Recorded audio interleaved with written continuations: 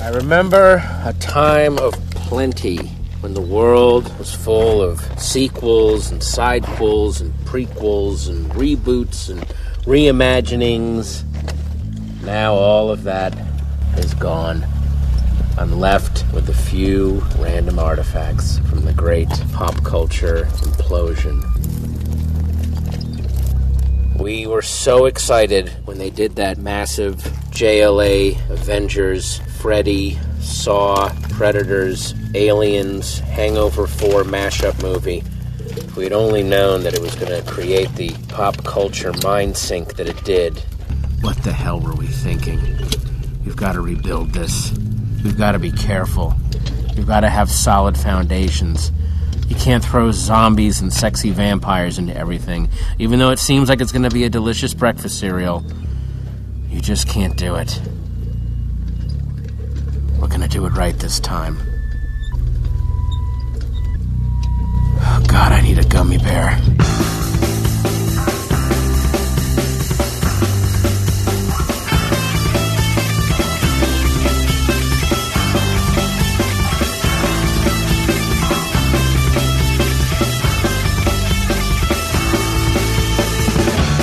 When you're listening to nothing but the best of Geek Radio, you're listening to The Action Room at 98.9 FM.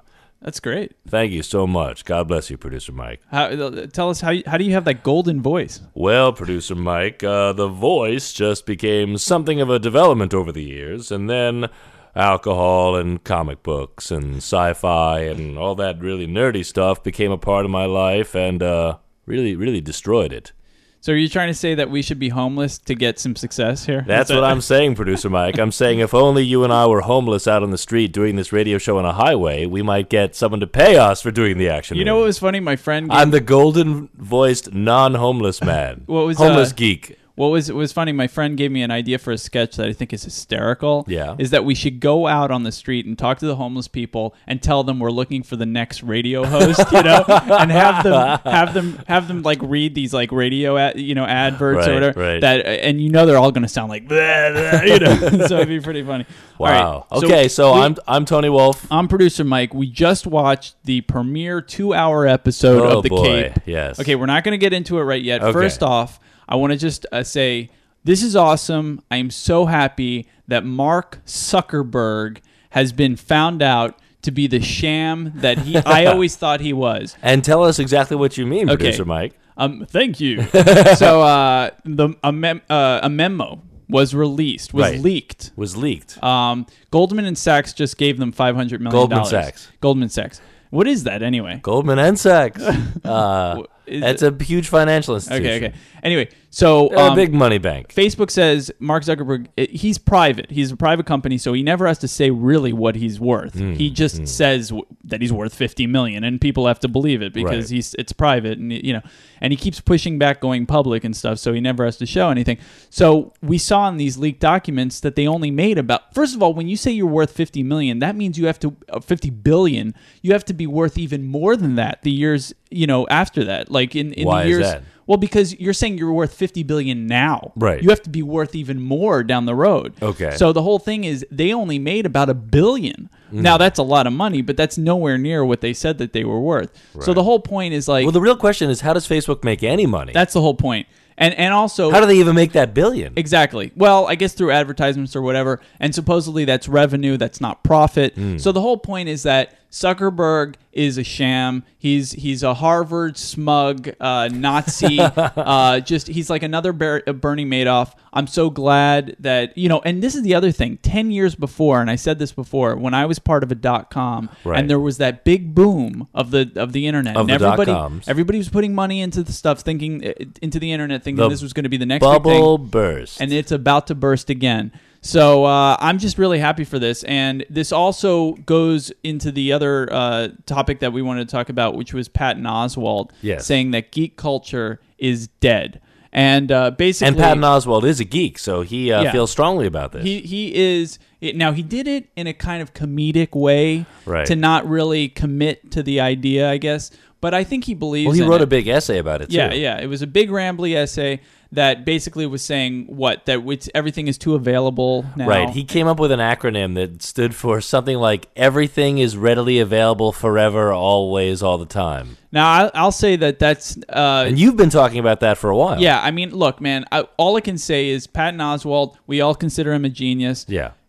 Smart people are starting to agree with me. Okay, so here's the thing. Now, if you didn't think I was smart, at least listen to these other people. But the other thing is, okay, so he had a little clip, and we played it at the beginning of the show, where it's just this, he's in this wasteland, and there's nothing of but geek culture. Yeah, 2,600 cartridges from Atari and stuff are all strewn about and stuff. And we'll do it better next time. And it's like it's just sad because I just saw an article, and you said that this is a common thing, and I understand, where it was like all these details and facts about the X-Men First Class trailer before it's come out. I was like, this is awesome. And I'm just thinking, it's like, do we need all this, though? Come on, hold on. I don't think that's a fair... to have an eagerly anticipated movie and have a text description of the first trailer, the first footage anyone's ever going to see, that's a big deal. I think that's cool. That's been on sites like Ain't It Cool News and other sites for the last 10 years. But talk about spoilers. I mean, it's like just at least see the trailer without a spoiler. I don't think that's too much. But I have to say... And that's not anything new. As much as... Whether it's new or not, this is exactly what Patton Oswalt's talking about, though. It's just like... come on. That's different. No, it's all the same. I mean, why? I don't think so. Why is that not? Why is that any different? It's the idea that too many things are discussed and readily available, and that you can't just nothing becomes special anymore. Everything is just there for the taking. I don't think. Although I agree with you in many respects, I don't think a little a taste of knowledge about an eagerly anticipated movie is not that big a deal. Yeah, but again, a taste of knowledge, the way it was back in the day, is a lot different than a taste of knowledge on the internet. True. Yeah. But along those lines, even you, someone who loves spoilers, has recently called it off. And I find I genuinely, producer Mike used to tease me a lot because I would soak up all the information about all these movies, and I would read the leaks, and I would read the any news. And I said, I would often know the plot of the movie before the movie came out. Why don't you one time just not at all take in any of the spoilers and just enjoy the film for what it is? Now, recently, surprisingly, over time, I found that I genuinely became less interested, naturally disinterested in all these spoilers, and I just want to see it when I see it. Cool. But it wasn't to make a big stand. It was just you just got tired of it. Got tired of it. Yeah. All right, that's awesome. Certain things I want to see leaks, and certain things I don't. Okay, so in the remaining minutes of the show, yes. The Cape. The Cape. But before I want to talk about the Cape, I do want to want to talk about Nightman. Yeah. Now you reminded me. Well, okay. Before we get into that, I just want to say big ups to another amazing 2-hour episode of Human Target. Which is yes, this you show? Like that show. This show is so amazing, and I the 2-hour episode they did. Well, here's the deal. Yeah, they're doing that a lot. It seems. I stated it on our Facebook when someone asked, should I get into this? That was a friend of mine. Yeah. And I basically said there's a few reasons why the Human Target is so incredible. Right. First of all, it comes back. It's very retro. It goes back to the 80s when everything was episodic, and so you can just shows like The Equalizer. You can miss 3 weeks of the show and still be fine with it. There's no arc in any. What was that show? Hawk. There was a show about Hawk, right? Maybe I don't know. Yeah, Hawk was a dude.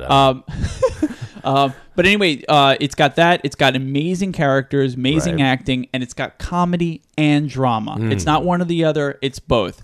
It's not so cool for school the way Hawaii Five-0 is. It's clumsy enough to be raw and just entertaining. The action is fucking amazing. Wow, and that's based on a comic book, Yeah, and the other thing about it is they have a theme song intro that a lot of shows don't have, although I think they're coming back a little bit. Theme song intros, yeah. Yeah, the Human Target one, it's just so amazing. The visuals, really? It is awesome. So does he dress up in a different costume? He takes on a different identity? Kind of. The Human Target? Yeah, it's got the MacGyver kind of thing a little bit. Or not MacGyver, Quantum Leap. Yeah. But the real quick thing about it is, in this last episode, it had the old school to be continued at the end. And then they went into another hour episode right after. I don't know why they played it out like that. Which was not the second part? Yeah, it was the second part. Oh. And it was awesome. And it was just like, I loved it. All right. But anyway. The Cape. The Cape.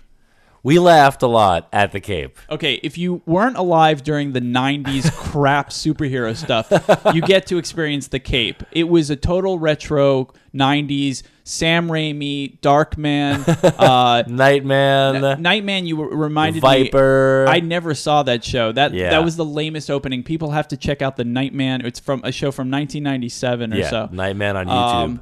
It's awful. It's Dick Tracy green lighting Now, with like. I will say that of the Cape's 2-hour premiere, I don't know, was that supposed to be one long 2-hour episode or just 2 episodes? I think one long 2-hour episode. All right. Well, the first episode wasn't awful, and the first half hour was almost well written to a large degree. But then it just quickly degenerated into the costume is ridiculous. Every time the camera shows him and it's supposed to be a dramatic shot, it's just laughable. But also, I mean, Keith David is great, though, as the circus mentor. yeah, I was excited to. It has a good sense of humor. Yeah, I mean, I was excited the fact that even though I wasn't a fan of the 90s, Danny Elfman scored kind of Batman-y kind of stuff. If Danny Elfman didn't write this, he should sue them because it's totally a ripoff. But that style I hated back then, but it was kind of nice to see that now. Right. Except this just moves so fast and it just bumbles through everything and just like everything is fine, everything is okay, everything can get done, and he looks ridiculous in the costume. He looks ridiculous. And Chess, the villain, while a decent, amusing actor, the contact lenses and his whole chess motif are just too ridiculous. All right, thumbs down. 2 thumbs down. Thumbs down for the Cape. We did laugh a lot, though. Yeah. It was fun to make fun of. But not and a that's what the Onions actually said, too. They just said, make fun of it. Not a show that I want to see again. Unlike, I just wonder why it got made. But the superhero thing. They that's needed all. a No Ordinary Family antidote. I was going to say, it's funny, but not funny enough to watch as a joke the way No Ordinary Family and V are. Right, So those are shows I want to see again. I don't want to see this again. Oh, boy. All right. Let's Well, go. I'm going to go get into my Knight Rider Viper super high-tech Street Hawk car. Was it called Street Hawk? Street Hawk. Street Hawk. But Street Hawk is 80s. That's good cheese. Yeah, and Knight Rider. All right. So next week, we have a very special surprise guest who you will hear next week. Okay. See you later. All right. God bless you, Producer Mike. I'm the non-homeless Golden Voice comic geek. I'm going to go do some drugs.